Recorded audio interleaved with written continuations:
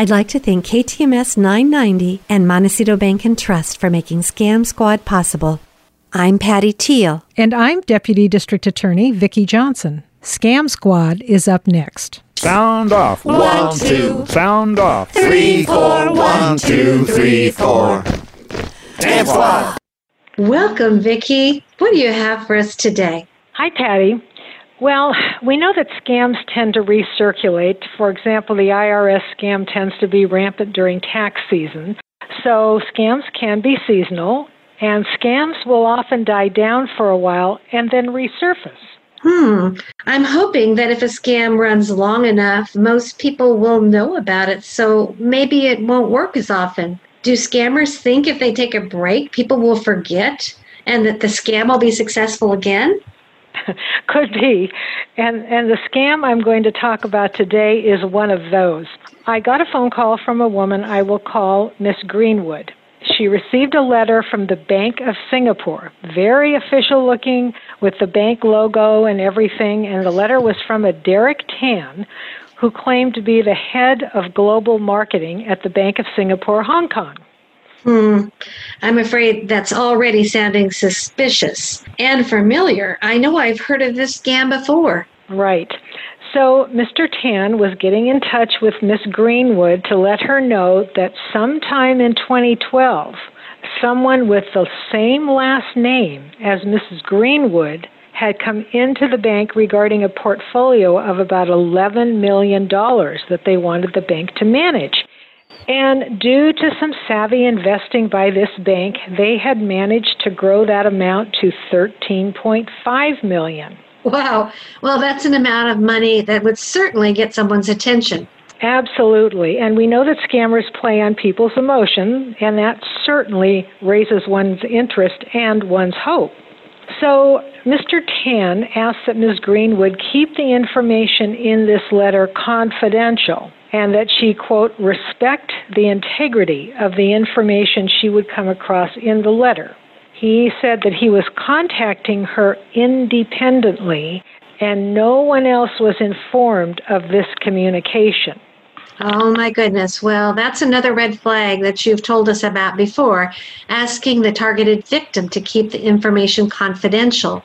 So what was he offering with this letter? Well, according to him, apparently in 2013, the client with the same last name moved the funds to another asset management company. That asset management company got in touch with the bank in 2018, so 5 years later, to inform them that the funds were moved but never claimed. So apparently, Mr. Tan's Hong Kong bank did some research and found out that their former client had died intestate in August 2013, leaving no known heirs. So what was supposed to happen to those funds? Well, Mr. Tan explained that according to Hong Kong intestacy laws, there is a, quote, 7-year no-claim rule. So here's how that works. If there are no known family members and no one claims the funds after 7 years, they are up for grabs. And I'm guessing Mr. Tan was suggesting that Miss Greenwood should grab them. Yes, he kindly offered to help put her in the beneficiary's position. And he said that he would instruct the investment company to make payments to Mrs. Greenwood, of course, after all the necessary verification and application process was finished. And what was in it for Mr. Tan? Well, here's what the letter said, and again I quote, "So long as no one gets greedy, we can have a fair and equitable share by splitting the funds evenly. The other option would be letting it revert back to the state," end quote. Well, we certainly wouldn't want that to happen.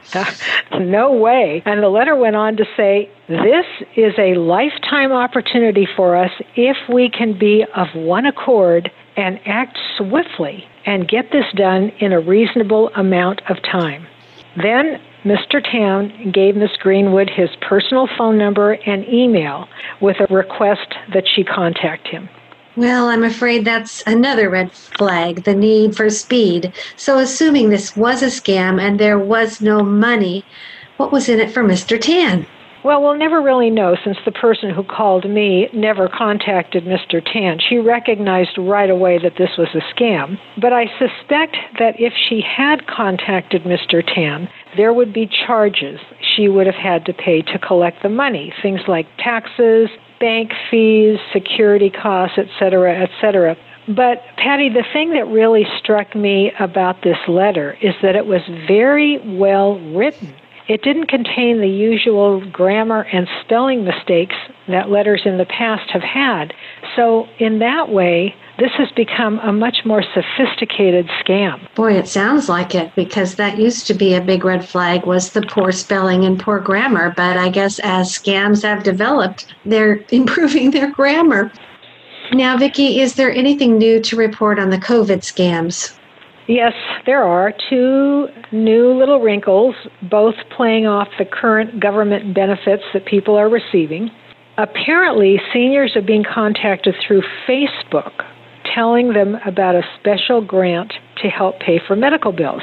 You click on a link, which leads to a website claiming to be from a government agency called the U.S. Emergency Grants Federation.